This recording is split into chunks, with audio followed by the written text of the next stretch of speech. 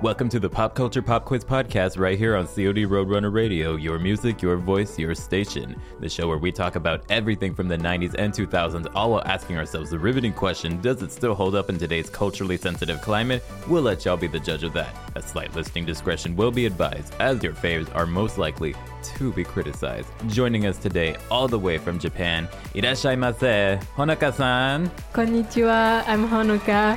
Genki desho ka, Honoka-san? Hi, genki desu. All right, perfect. So on this show, we like to talk about everything, sort of like nostalgia related in popular culture while asking ourselves, like, how does it hold up in today's generation? So with that being said, I kind of wanted to dive a little deep into how you feel Japanese are represented in the media in today's like sort of generation and everything. Where do you kind of stand on that level? In the media, Japanese people tend to be shown as nice people, such as shy. And I think it's correct. As Japanese, I think I respect people a lot and I'm kind to people. So yeah, the media, how they show Japanese are correct. Okay. And take notes, America. Like, this right here is how y'all should be acting towards people. In that way, Sailor Mercury was everybody's favorite for real. Miss Good Manners was being a good role model for y'all's kids. If my assumptions would be correct, Japanese people aren't really all about that sort of like cancel culture and like, sort of hating on each other for no damn reason. Whereas over here, everybody's just kind of against everybody without kind of getting to the root of the problem, which is something that I've always respected about Japanese culture in general, is that there's just a very like honorific way about interacting with your fellow peers. Yeah, like getting along with people is the most important thing for Japanese. Not like saying things, whatever I want is not that important. The important part is get along with people and be in the cycle. Absolutely. Why don't you tell us a little bit about your upbringing and what it was like growing up? So I was born in Tokyo, as I mentioned earlier, for my dad's jobs. Oshigoto? Yeah, Oshigoto.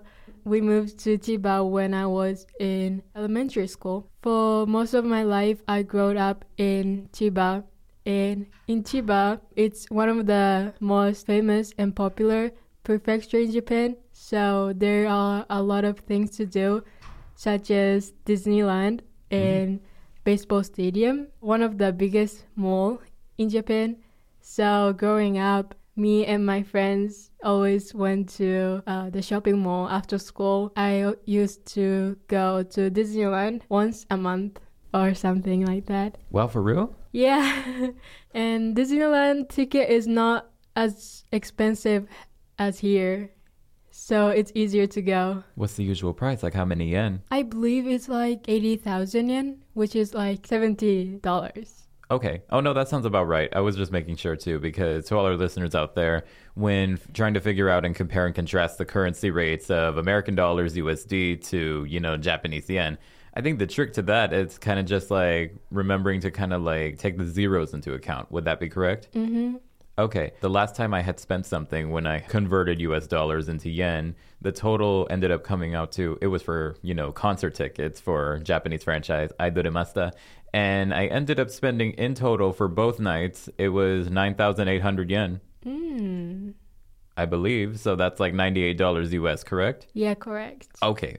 We're just making sure. We're making sure we got all the facts correct. But dang, you got to go to Disneyland like on a semi-regular basis. I always wondered what Tokyo Disneyland was like in comparison to like the American one that we have over here. Yeah, I've been to California Disneyland before, but some of the part were exactly the same. For example, the Caribbean thing, if you know what I mean. Caribbean.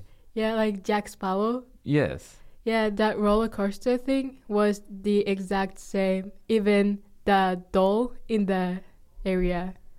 I would imagine. Yeah, the difference how big it is. Tokyo one is smaller than here. Really? Mm-hmm. Okay. What else did you do? Like, growing up in that particular area of Japan, like, shopping-wise, locations and stuff like that. Chiba is really close to Tokyo. So after school, I often go to Tokyo and shop or go to park.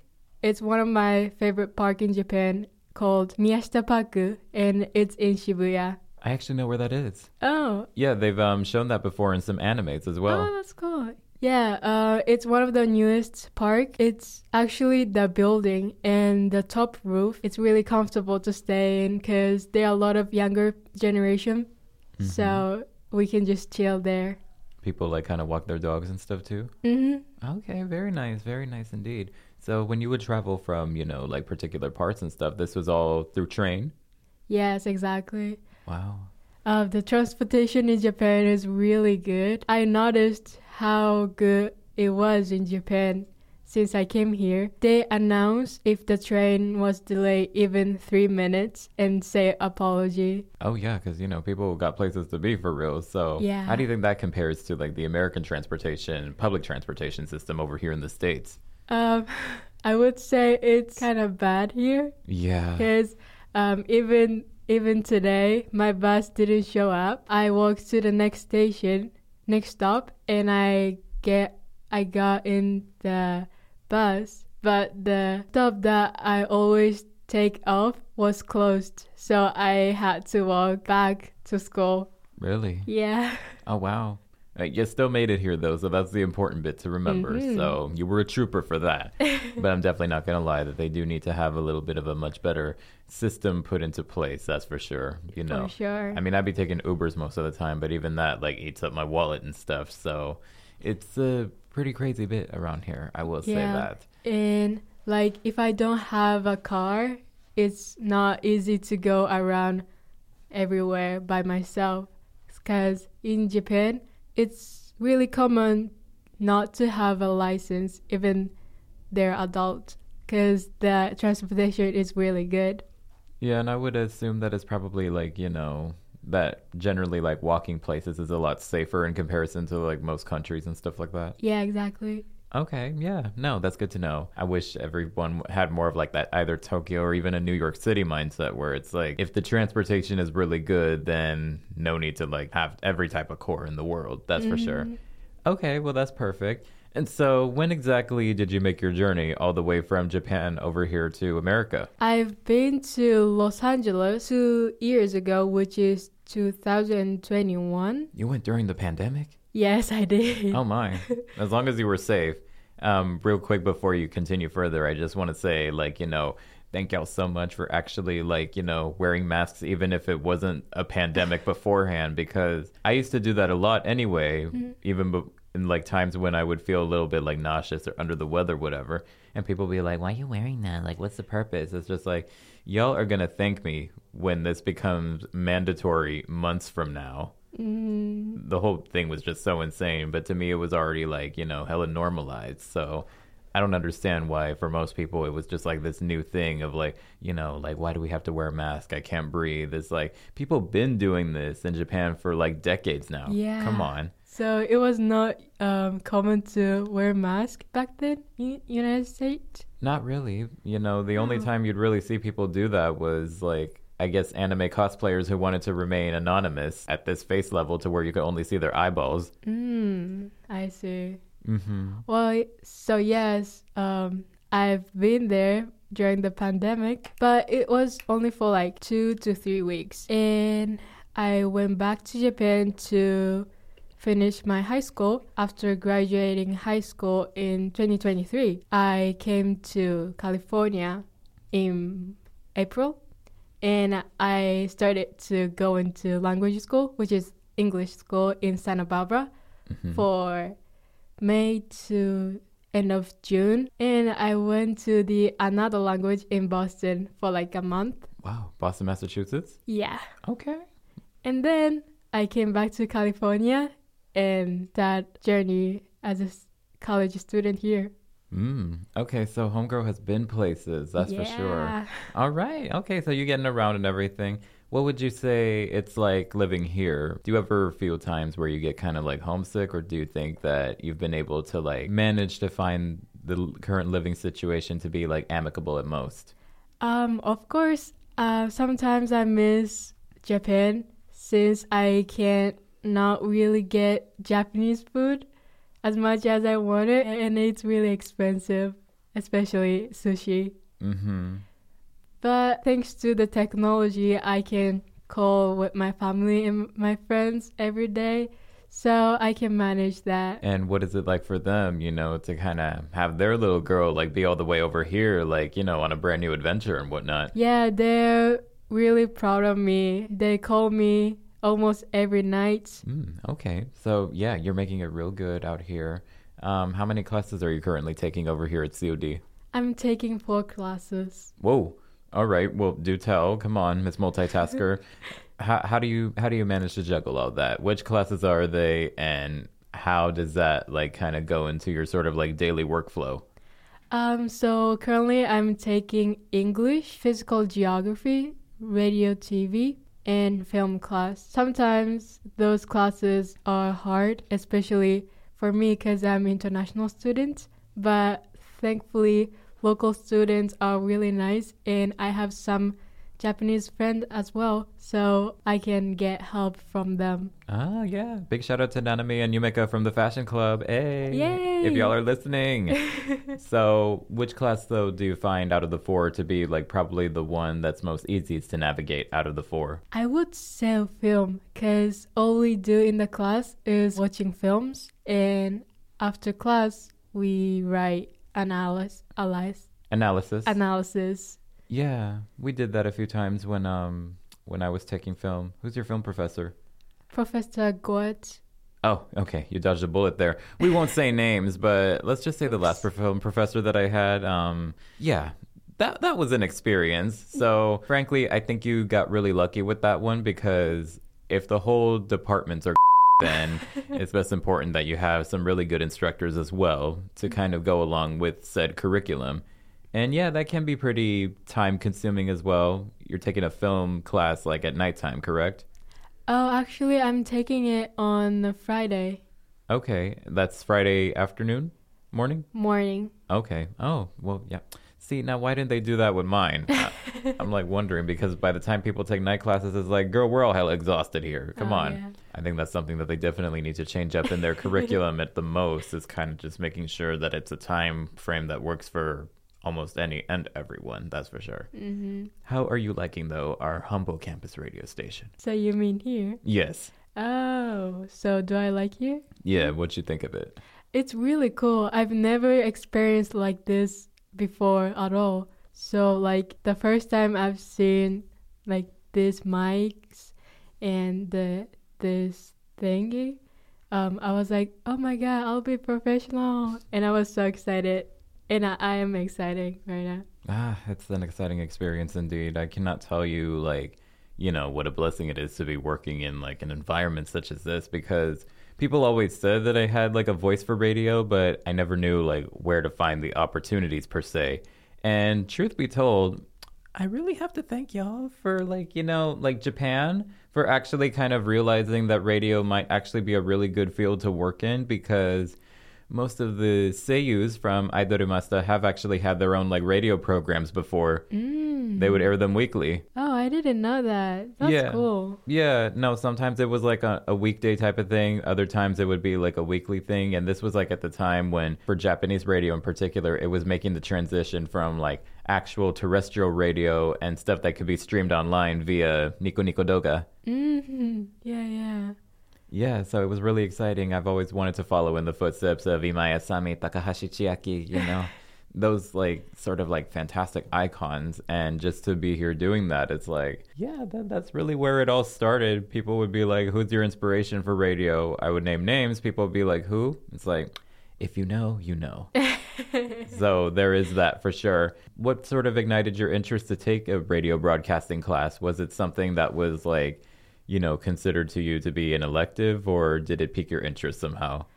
So I'm currently majoring in film, TV, electronic media. Yes. So this class was like required. Okay.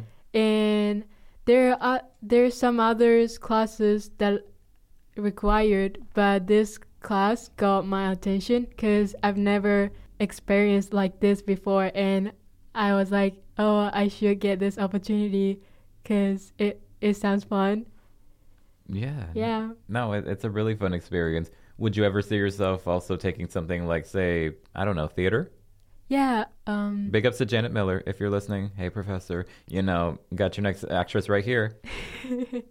So I'm more interested in like cinema photography. Right, like the behind the scenes stuff. Yeah, exactly. No, I get that. I want to get back into theater so bad, but girl, I got the worst stage fright in the world. So Oh, really? I definitely don't blame you for that. Like when it comes to acting, if I could see myself doing some type of acting, it would probably just be voice acting. You know, say you. Like actual acting on screen, we still got a long way to go on that one. So behind the scenes work can be something that's very like, you know, not only super duper productive, but also very rewarding as well. Mm-hmm. What do you see yourself doing 10 years from now? The Honoka now compared to, you know, Honoka ga mirai.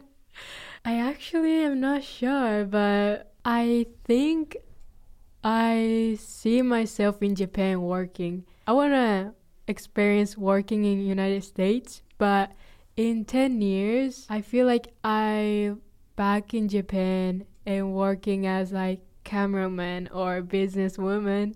I could definitely see you on the, you know, sort of like type of thing of being a producer. Really? A producer, a writer, head consultant, you know, for television program, whether it be, I don't know, variety show, news hour, anything of that sort.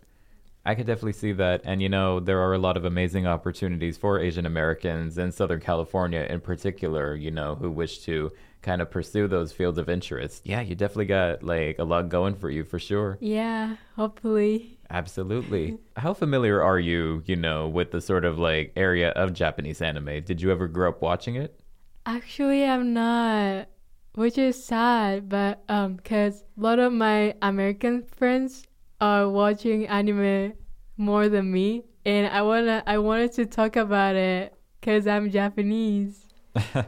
No, but you're good though, because see, even being like a hardcore weeaboo weeb otaku myself, it's like I always have to remind myself that not everything in Japan is like skewed around like the anime culture, even though that is like a very important part of like the legacy and kind of, in my opinion, what really helped, you know, Japan and America historically to kind of like mend their fences and stuff like that. At least for me. I don't know. Real history people might be listening to this and say, oh, it was more than that. But it's like, girl, tough titty. No, but I guess as far as like television, what were some of your interests like growing up, if you could like remember far back? Anything on TV Tokyo or BS1, TBS? Not to be confused with the TBS over here, because I'm sorry, American TBS, y'all got nothing on Tokyo Broadcasting System. That's funny. I don't know if you know, but this variety show called Itekyu is one of my favorite shows. Yeah, I know what that is. Oh, yeah? Yes. Yeah, that's one of my favorite shows. It's really fun to watch. Other than that, I liked Purikua, you know? Purikua? Yeah. Okay, there we go. Okay, now we're getting somewhere. Okay, because like I was going to say, you know, and it's not at all in a bad way, but it's kind of like, even if you don't know anime, it's like everybody's got to at least know one.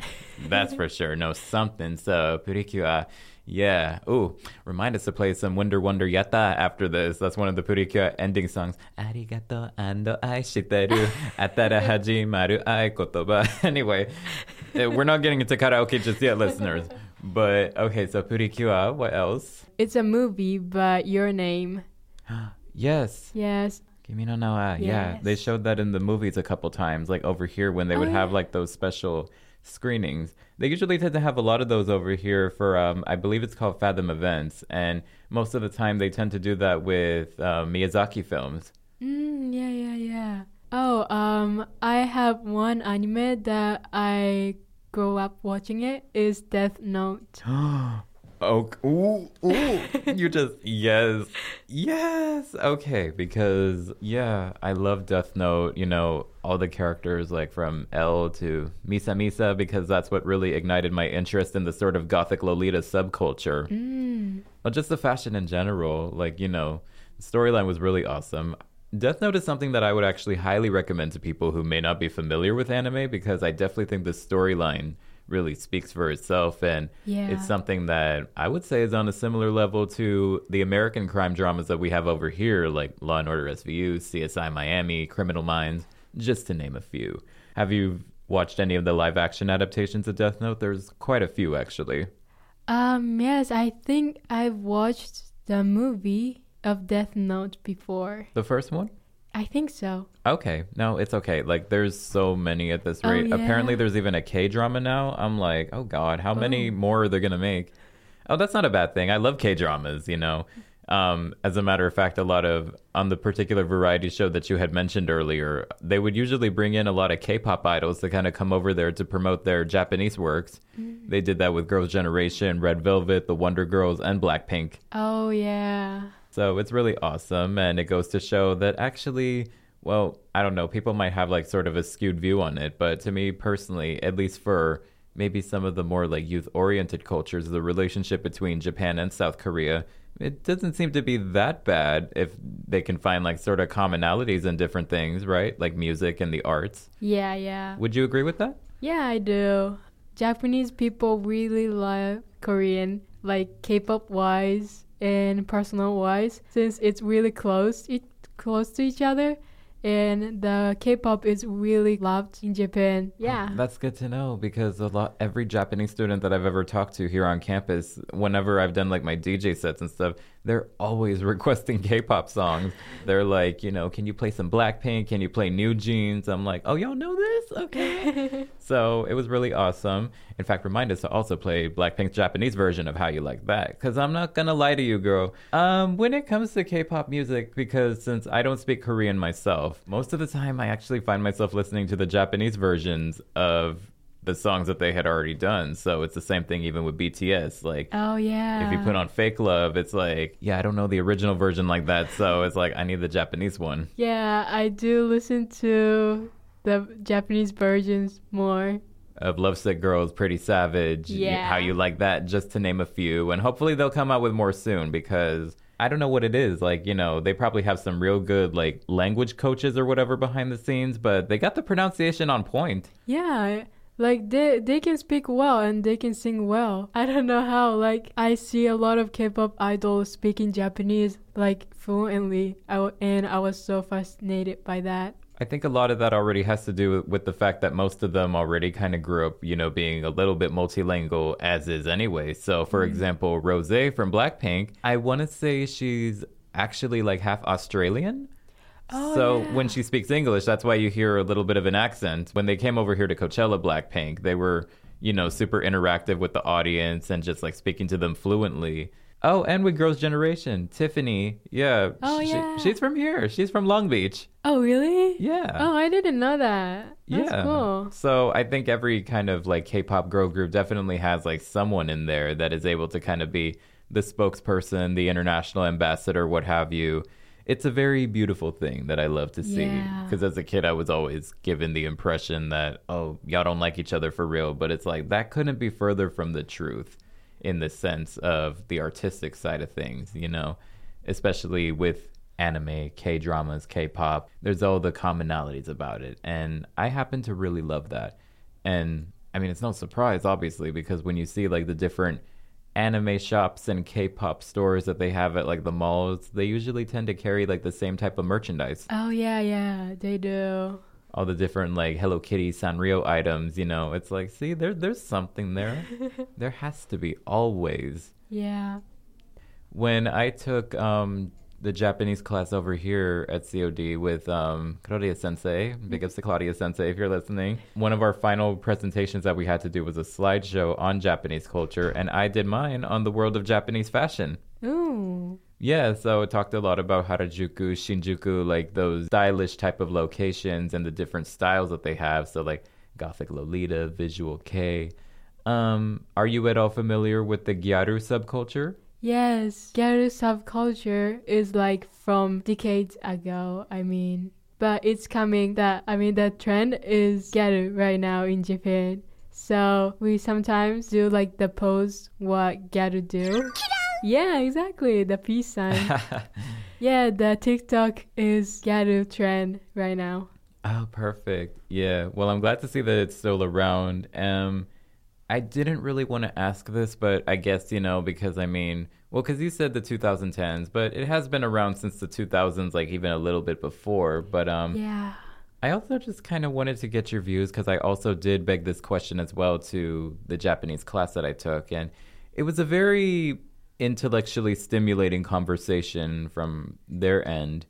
So, in regards to, I don't think it's really being done too much now, thank God. But back then, there was a lot of excessive tanning involved Oh, yeah. with the Getter subculture and how they would purposely darken their skin a lot of the times, sometimes a little bit too much to the extreme. And that aspect of it never really sat right with me because if that was to be like taken out of context in like a modern day type of sense, that would be kind of looked at as like, you know, a sort of form of cultural appropriation. I guess I wanted to know like what are your sort of like thoughts on that? Do you think that the Gator subculture has like kind of changed for the better, at least now that it's not being done so much to the extreme now?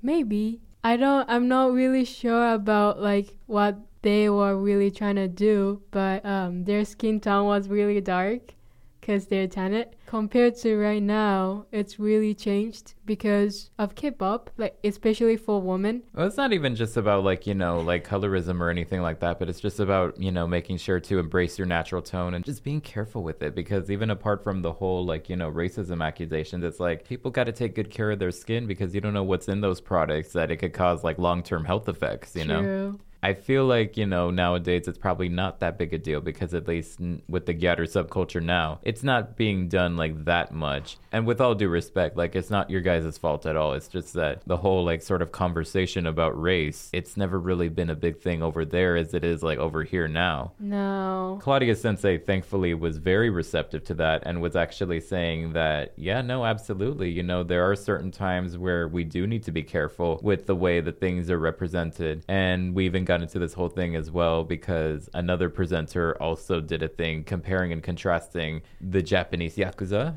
with the Mexican cartel. Ooh. I'm surprised they also didn't include the Italian mafia in there because all of that, it's like a big thing, isn't it? Even in Japan, some areas are like, yeah, sometimes you gotta be careful with it. And she brought that up because she was saying how, like, you know, not every person in the Yakuza is dangerous like that. Sometimes they'll help you fix your car. Sometimes they'll, you know, Oh, yeah.